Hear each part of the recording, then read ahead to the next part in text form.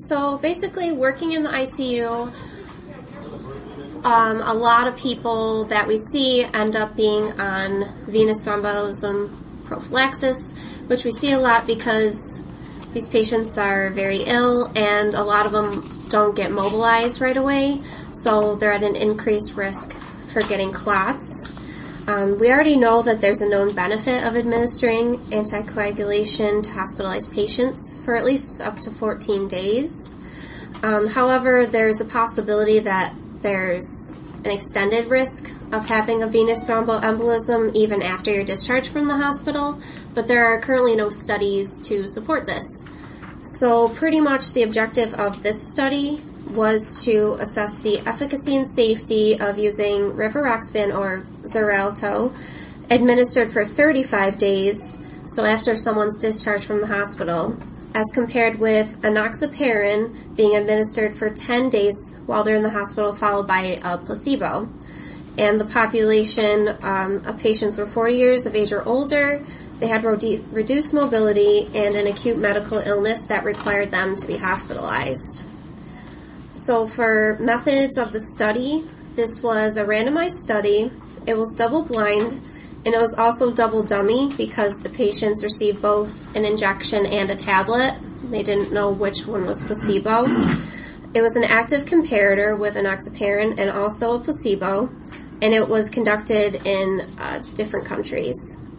This study was sponsored by Bayer Healthcare Pharmaceuticals and Janssen Research and Development. So the study population was randomized between December 2007 to July 2010, and 8,101 patients ended up undergoing randomization. So the inclusion and exclusion criteria was very extensive. It's actually in the supplemental material. So I didn't include everything. I didn't have room to do that.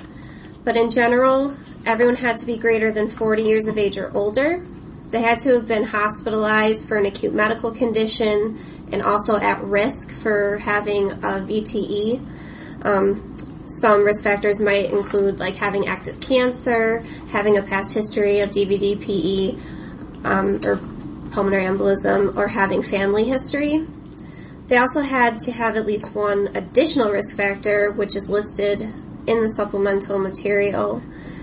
They also had to have anticipated immobilization, as defined right there, and they couldn't have been hospitalized for more than 72 hours before they were randomized. There was quite an extensive exclusion list. If you had a contraindication of taking low molecular weight heparin, you couldn't be included.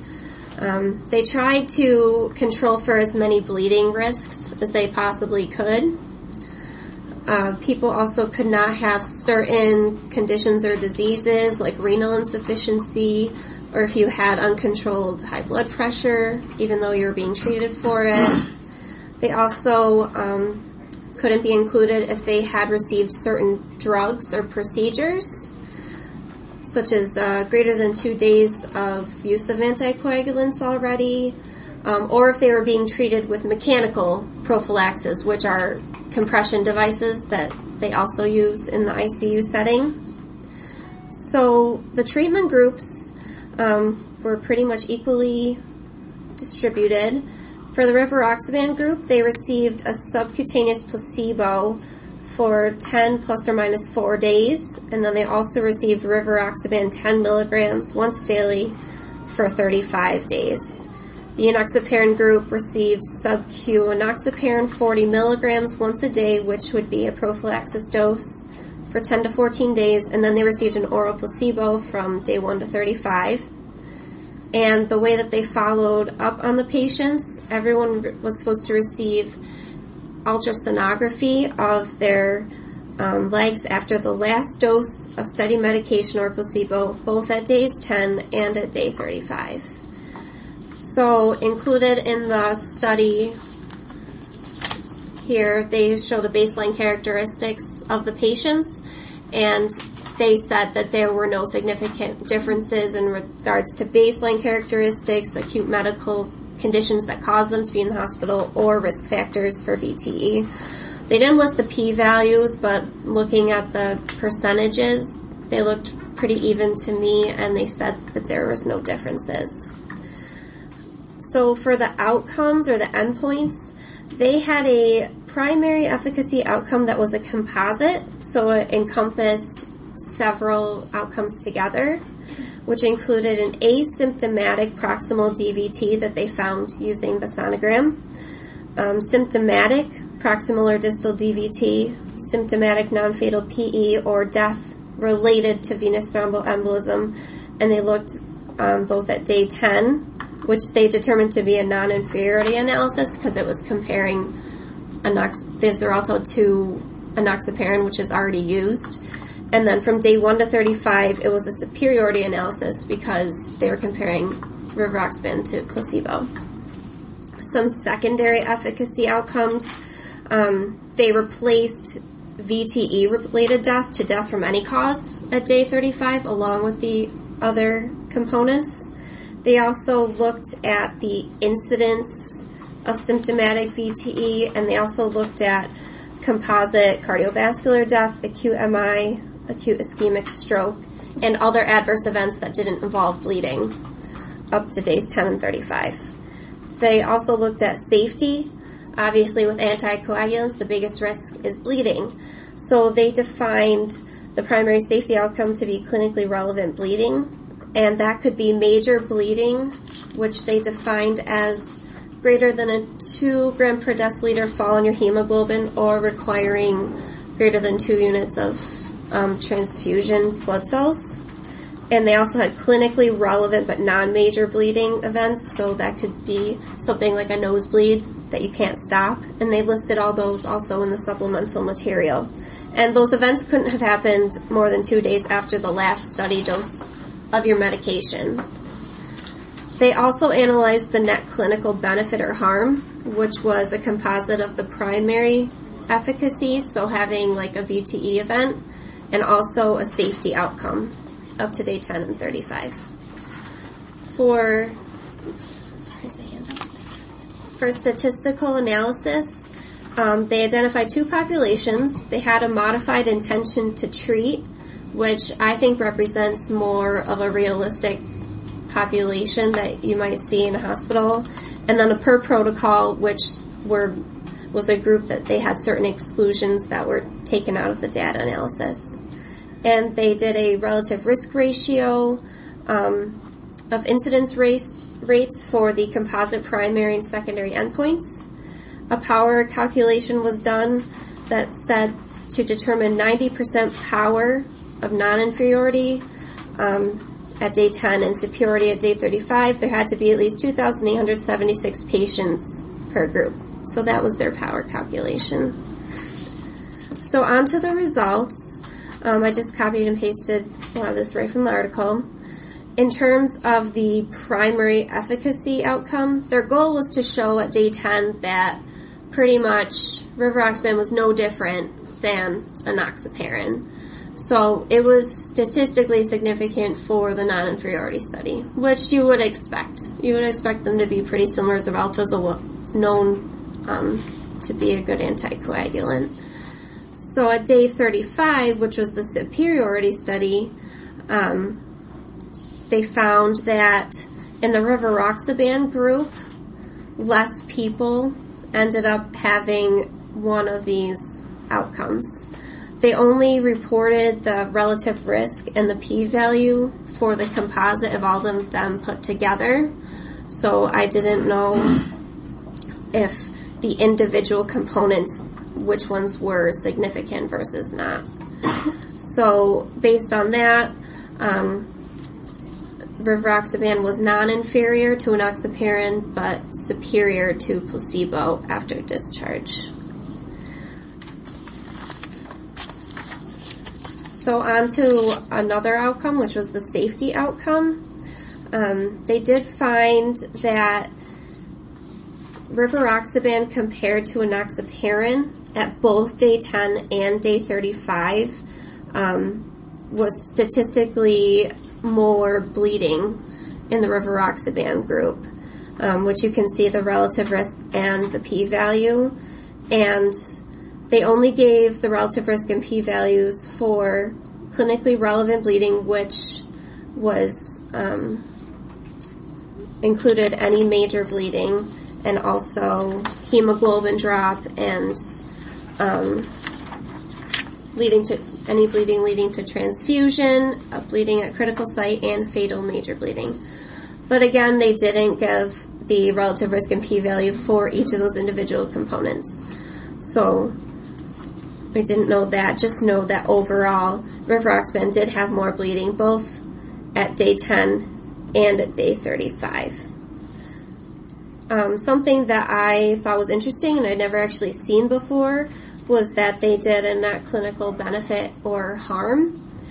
So this was, again, like I said before, a composite of the primary efficacy outcome. So anyone that had any of thing happen that was considered a primary outcome, and then they added onto it anyone that had a principal safety outcome, so relevant bleeding as defined by the study. And they compared day 10 and day 35. So if you look at the table that I kind of did out, rivaroxaban had more patients that had either a primary outcome or a primary safety outcome as compared to enoxaparin, and that was statistically significant. However, one problem I had with that was that everything that was a safety outcome was considered equal. So someone that, say, died from having a clot, that was considered equal to maybe someone that had like a nosebleed. So I mean, how much is it actually harming, versus that was something that I kind of had a problem with. So conclusions made by the authors: at day 10, rivaroxaban was non-inferior to enoxaparin in preventing the primary outcomes, which I would expect to see. At day 35, it was superior to enoxaparin and placebo in preventing primary outcomes. However, at both days 10 and 35, the patients in the rivaroxaban group developed an increased risk of clinically relevant bleeding as compared to the enoxaparin group. And based on their secondary outcome of net clinical benefit or harm, the authors stated that there was no benefit of using rivaroxaban at either day 10 or at day 35. So some limitations to the study. The fact that they included ultrasonography for an asymptomatic DVT I considered a limitation, because in practice, that's not done. You don't see just a random person saying, hey, I'm going to scan your legs to see if you have a clot. That's not how it works. Usually they have symptoms of redness, swelling, pain in their leg, or they have a PE, like chest pain. So even though statistically it showed the difference, clinically, I don't think that's very relevant. And also, if you look at the primary efficacy outcomes, the asymptomatic proximal DVT is what contributes most to the composite primary efficacy outcome. Like, the majority of people had the asymptomatic versus a symptomatic DVT. So that was the major problem that I found. Also, they did not include the relative risk or p-values for the individual components of the primary efficacy and also for the primary safety outcomes. So I couldn't evaluate for myself how significant each component was. And also, even though they identified two populations, so the modified intention to treat and the per protocol populations, they didn't report all the data for both of those groups. They only included the per protocol population for the day 10 analysis, and they only included the intention to treat population for the day 35 analysis. So I don't know intention to treat at day 10 or per protocol at day 35. So I don't know if that would have change the outcome in any way. So for my recommendation, in the hospital, I wouldn't recommend using rivaroxaban because we already know that something like low molecular weight heparin or unfractionated heparin or even fondaparinux, those already work, and I don't think we need to change something that isn't broken, especially when they tried to control so well for people that had increased bleeding risk, and yet they still had significant bleeding at day 10. In terms of extended thromboprophylaxis, I would not recommend it either because this population is very acutely ill. They just got out of the hospital for some kind of illness, and they're not as healthy as, say, using Xarelto for someone that had an elective hip surgery or like a hip replacement or a knee replacement. So they're at a higher risk, and also, again, they had more clinically relevant bleeding at day 35, and I can't really tell if it would have prevented something like a symptomatic DVT because I don't have the data.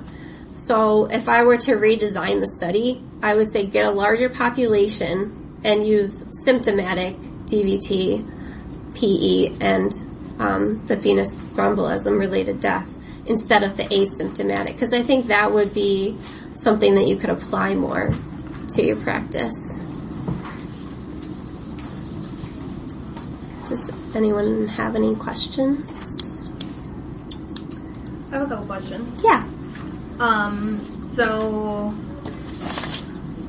something that I didn't really understand about the study, their whole claim in the beginning was that these patients are at an increased risk of clotting for a long period of time, which is why they studied extended rivaroxaban.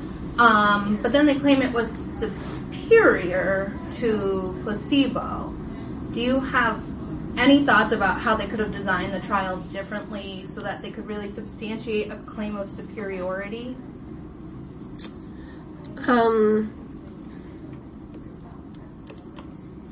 Well, I'm not quite understanding. What do you mean? Like, because they were at an increased risk? Yeah, so is there anything that they claim that these patients are at an increased risk of having an event? Right. But then they gave half of their treatment population nothing but placebo. Because there is no standard of care for an extended use of prophylaxis after getting discharged. So it's not typical to send someone home on something like low molecular weight heparin unless they did have a clot. If they get out of the hospital and they had been on thromboprophylaxis and nothing happened, then that's great, and they just send them home. But there is no. So you mean instead of comparing it to enoxaparin at day 35? I guess what my thought is maybe they should have prophylaxed both groups for an extended period of time. So that way you really have a comparison of, are they really at risk? Since that was kind of their whole point, and is either treatment better than, one over the other versus 1 to placebo? Yeah, I see what you're saying. But, yeah, like I said, I mean, I don't believe that that's a protocol that's commonly used to even give people. Well, no, that's what the whole trial was looking at. But they're, to substantiate their claim, I just think it would have been a different trial. Right. And maybe we would be having a different discussion if it was like really a one-on-one kind of comparison instead of just. Yeah. And then I did note that some people that, in the comments on the New England Journal article, that some comments were made about that also. Why didn't they have them stay on enoxaparin the entire time versus placebo? So I think that's just what they were trying to. They weren't trying to compare it to something else. They were trying to see if there was a benefit at all. I think the other way they could have done that is have both therapies stop on day 10 and then do either another randomization to continue or not, or to split the group that had been in the rivaroxaban. Because by just looking at the enoxaparin and stopping, you don't know if there's any longer effect. Like a residual effect. Right. I'm not saying, from kinetic standpoint, it's probably not very significant, but it does let you, those first, because if you're going to develop a DVT, it's usually not as far out as 35 days. I mean, it's closer to the discharge period from the lack of mobility, and you think you're getting moving. So that's the period that I would be concerned about. Yeah. Okay. Which I don't know that they designed very well. Yeah. So let me ask one question, and then maybe we can find something of value with that. That value. So these patients in the hospital for 35 days. I couldn't find that, and I don't know if... I'm sorry, what's that? Were these patients actually in the hospital for 35 days, or were they at home? I don't... From what I got, they were not in the hospital for 35 days. It didn't actually say. They might... Who knows if they went... I don't know if they went to like a rehab facility or... So this brings up, actually, before I get to my next point, another criticism was compliance monitored. Okay.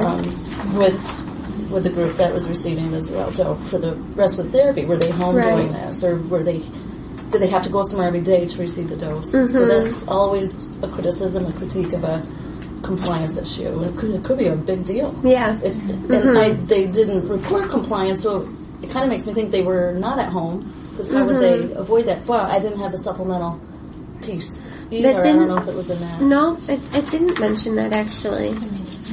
Conveniently. Yeah, of course. So, Conveniently.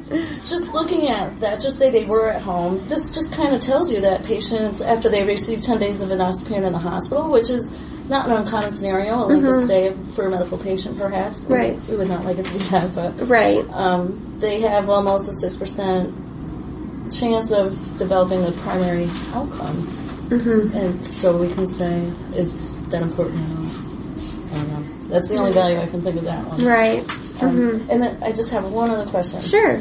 Net clinical benefit or harm, is that the new way to present number needed to treat or number needed to harm? Or is this a way to dredge the data? I don't know. That was what I had an issue with. I had never seen it before, and I read it quickly, and I was like, oh, that's great. And then I'm like, well, yeah, what is that exactly? So, I guess... Did you calculate the number needed to treat? Yes, actually Chris helped me to calculate it. Yeah, the number needed, right, so the number needed to harm was 62. So that was taking subtracting the risks in the patients that had a safety outcome. So for you would have to treat 62 patients before you would have a bleed. A bleed or a death. Yeah, in terms of their how they defined it. So yeah, a bleed or a death. Yeah. So that was like what I was saying, an issue I kind of had about the net clinical benefit or harm. Like, how can you say that someone that died, how is that on the same level as someone that maybe just needed to get a transfusion but ended up being okay, kind of a thing. So those were on the same level, because it was just all numbers of who had an incident. So that was my thing. Did you figure out how many you needed to treat? I did it upstairs a second ago. I think it was 77. Okay. I think that's what it was. I'd have to redo it right now. No, that's kind of what I came to. Yeah. Yeah. Yeah. And I think it's important to consider your criticism too. Your number needed to treat includes that composite endpoint that also has all those patients that were asymptomatic. Right. So your number needed to treat to prevent a symptomatic would be presumably even lower. You can't even calculate it because they didn't give you a p-value for that, so it would be appropriate too. Exactly. So, coming back to because I struggled too with the outcome, the net clinical benefit or harm, and so I appreciated what you did in the table, So just think logically through that, though. If we're adding both the positive and negative outcomes together for a single outcome, then I'm not sure where I'm at in the end, because to me you would have to subtract the negative. I don't know. Maybe I'm thinking about it wrong. I don't have the answer. I thought of it. I went, why would you add that? Right. I thought of it all as those are all negative outcomes. Having someone developing a DVT is a negative outcome. Someone developing a bleed is a negative outcome. Okay. So that's how I thought of it. They were adding those together. So they were, right. And they ended up so if you're looking like 216 in the Rivaroxaban ended up having those negative versus 151. But I don't know how many of each of those is a bleed versus that's the thing. Versus like a DVT. Leave it to bear. Talk a little bit about how you had to evaluate the exclusion criteria and what you had to do to figure that out. So, looking at the exclusion criteria, some of them definitely made sense. Obviously, you don't want to give enoxaparin to someone who's allergic to it or has had HIT or something like that. But in terms of the bleeding risk criteria, a lot of the people that we see, like in the ICU, they wanted to exclude people that had had a major surgery or a biopsy or a trauma within 6 weeks before randomization. And I would think that a lot of people that we would see... Section right here, concomitant diseases or conditions. Yeah, exactly. A lot of people that we would see would have those. What's wrong with that, though? Go on. I want to hear what you're saying. Why is that bad to exclude? Because then you're not getting it's not a similar population to what you would be treating. That's what I'm thinking. You think the medical population would be similar to those who just had major surgery? I just want to understand. Yeah. But think about those patients who had major surgery. What happened to them 6 weeks ago? What were they on? What medication? Most likely, if they're treated right. Yeah, then they were on enoxaparin or Xarelto or something. Right. They had major ortho surgery. Okay. They could be on it for up to 4 weeks even. Mm-hmm. So that gets even closer to the study time. Mm-hmm. One good reason, I think. And where'd you have to go to, like, you had to dig to find this information? So this was all supplemental. It wasn't in the article, which, so if you wanted to truly assess the article, you had to do an extra step. You couldn't just read the article. So, that was the other thing also. How long is it? Is that why they didn't include it? Is it like 20 pages long? Well, this is the inclusion. They included what was defined as the bleeding events. It's charge per page? I know, right? So it's about 12 pages. A lot of it's tables. To publish, there's usually a limit on how many tables and graphs that you can provide. I don't know it depends on the journal, and there is a page limit. Okay. Think about it, they're all about the same number of pages. I know. There are some brief ones, but they're all about if you're gonna evaluate like, okay, this population, can I apply it to the population that I care for? You've got to have that information. Right. Mm-hmm. And then another way that you can, if you're looking at an article and you suspect that maybe the criteria were too narrow, and that maybe it wouldn't apply to your population. And a couple things that you can look at that on page 517, that big chart that they have there about how many patients were enrolled. I'm seeing this more and more on journal articles. There's a box missing, and that's the box above 8,428 patients enrolled. Right. That's how many were screened. Mm-hmm. We have no idea. So if you flip back the first part under results on 516, from December 2007 to July 2010, 8,000 patients enrolled at 500 sites in 52 countries. So that's 5 per site per year is all that they were able to enroll. Which to me, that's like a slow enrollment process, which would indicate very restrictive criteria. And so that's how I kind of match that up. And I think that bounces back against their idea that you would use this in a non-ambulatory medical prophylaxis of DVT. That's a lot of people. Yeah. And here they are restricting their study to just a couple. Mm-hmm. And I think that's a very good point, Jill. Definitely. I had a question too, because you talked about how you would redesign the study and basically take out all of the outcomes that you didn't like. So based on the results for the outcomes that you were concerned about, would it be feasible to have a larger study? Like thinking about the numbers they used in this study, maybe how many numbers would they need in a larger study to show? To show a difference? Yeah.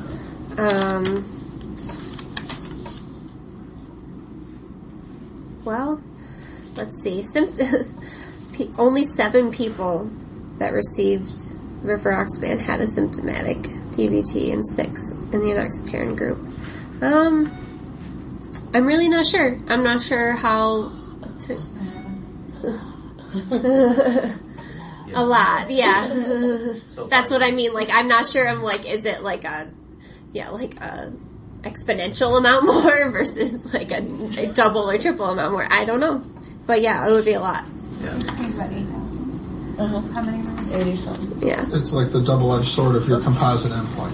I can do a smaller study, but then again, what I include in the composite is also very important. Whether I put junk in there, or whether I put something that's meaningful to somebody. Right. Exactly. So how would you change the inclusion criteria then in the study that you're redesigning? The inclusion criteria. That makes sense. Versus exclusion criteria? Either way. Either way. Either way. I would probably maybe not be as strict in terms of the bleeding risk, because like we were talking about before, like how's this major surgery, biopsy, a lot of people are going to have that. I guess I didn't really think about specific things, because a lot of them do. They make sense. You don't want, like it says, history of hemorrhagic stroke. You don't want someone stroking out and bleeding out. So that makes sense.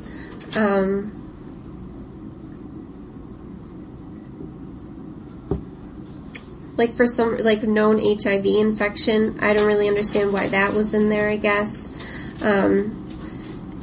Severe renal insufficiency, septic shock and need for vasopressors, when actually people on vasopressors are at increased risk of getting VTE. So I think that they should have been included.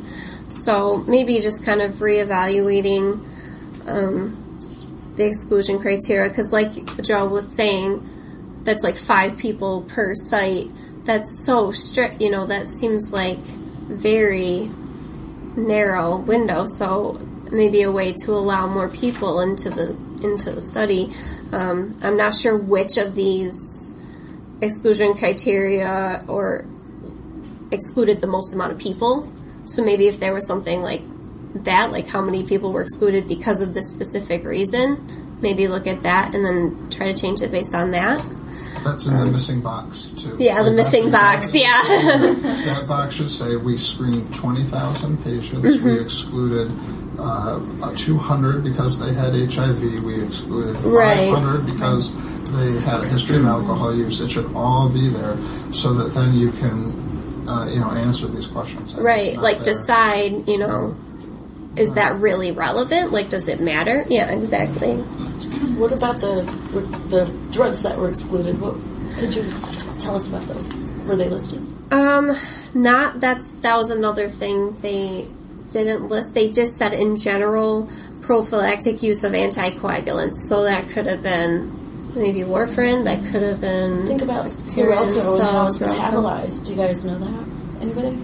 Rivaroxaban? 384. Yep, that was another exclusion. HIV exclusion. Yeah. I was thinking. It's easier just to bucket it that way. Yeah, so that was another exclusion criteria, strong 3A4 inhibitor use. Like, okay. Yeah, it's right here, ketoconazole protease inhibitors.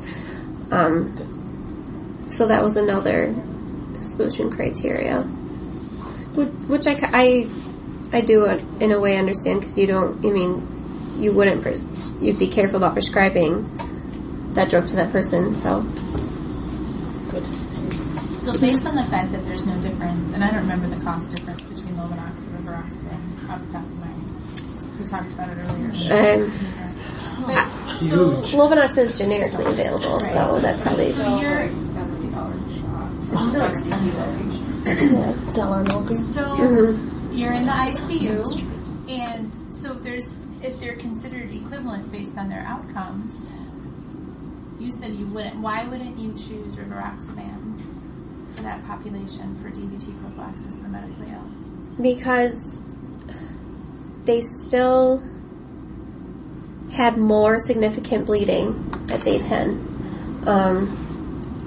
compared to the enoxaparin group. And then kind of like I was saying, we already know that Lovenox works. I haven't looked at cost effectiveness, but Xarelto does not have a generic, and I don't know how many formularies it's included on and different, if you'd have to try and go through P&T to get it included on your formulary. And if you already have enoxaparin and there's already protocol for, say someone does get hit, you already have something in place for that, then I don't see why you would change it. Okay. What other factor might influence? Lynn's actually has been asking about it. Like, what were some of those exclusion factors? Do you want me to read them off? Like from a medication standpoint. Severe renal insufficiency was one, which I know Xarelto is renally dosed. I don't know what severe to them means. Yeah, they need a definition. Yeah, there was no, there were people with a creatinine clearance less than 30, but I don't know how many were, say, less than 15 versus... So they did use creatinine clearance. I'm just waiting for that study to come out that uses MDRT finally. Oh, yeah. Okay, they're getting to a different The other thing I'm thinking about is from a hospital administration standpoint, and I think about it's been really a big challenge over many years to get people to think about DVT prophylaxis and to incorporate that into the standard of care to be able to get to that point. And if you introduce a drug that, in Lovenox you can do some renal dosing too with the prophylaxis, but you've now got a drug with drug interactions and you've got all these things that it's not as easy.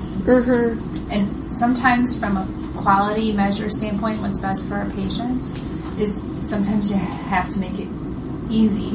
And for all the other reasons too, but so it works, but with these exclusions. Like, you have to have a niche population, and what I'm sure Joe wants to do when he walks into the ICU is just go, Lovenox. and not try to figure out what all and that's what the docs want too. Exactly. It's about trying to do the best thing and make it really easy for caregivers to do the right thing for their patients. Yeah. And it may not be that easy with rivaroxaban. I think one thing that I would worry about is documentation of why they're on rivaroxaban, because I think providers are very clear on what the dosing for enoxaparin is. So they'll say, this is prophylactic dosing, we don't need that anymore. But at discharge, I'm not sure why rivaroxaban was started. It could just, carry on. You see them 3 months later and they're still on it. Yeah. Hopefully the dose will give you a clue, right? Good. But it's still fairly new. I know providers aren't familiar with it. It's called oral anticoagulant. You gotta keep it. And if insurance covers it. Right. That's another thing. That would be the thing. Yeah, that would be. Well, that is definitely something. We've had a lot There's of one thing I was wondering, and I'm not, you might have said it and I was just not thinking and listening. Is this drug going to receive an FDA indication for this? For prophylaxis? Yes, for medical prophylaxis. Is this drug going to get it? I'm not saying that it's superior, equul, or not, or whatever. Right, I'm just saying they were angling for an indication. Are they going to get that, do you suppose? I don't know. I know it can be used for secondary prevention. So, if you haven't had a DVT, you can use it. So that's prophylactic in terms of secondary prevention of another. But I think that's what they're trying to do. Based on this, I wouldn't do it. Indication that you missed. It's an important one. The AFib and and prophylaxis for certain populations. for a certain population of patients, or those that have had stroke, possibly. Lynn knows. Yes, orthopedic surgery. Yeah, for knee or hip replacement. That they also mentioned, like they didn't delve into, but in general, those tend to be healthier patients. You know, a little younger maybe. That's not. Sometimes. Yeah, sometimes. I said possibly. You know, that's more. It's not an emergency surgery. By any means. So yeah.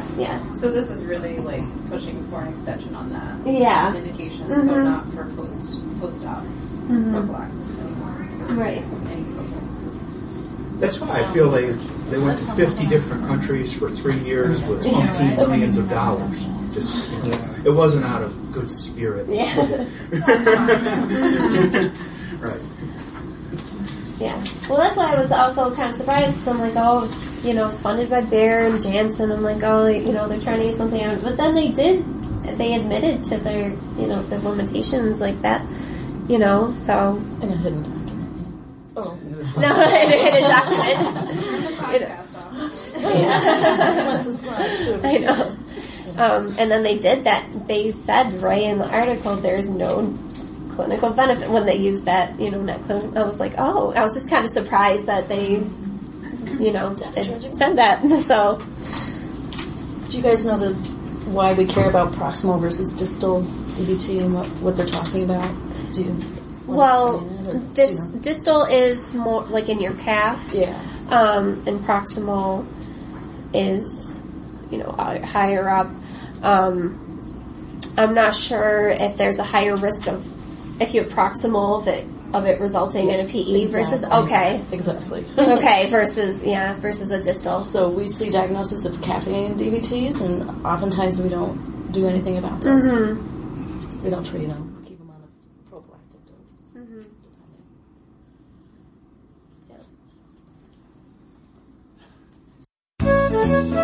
Yeah.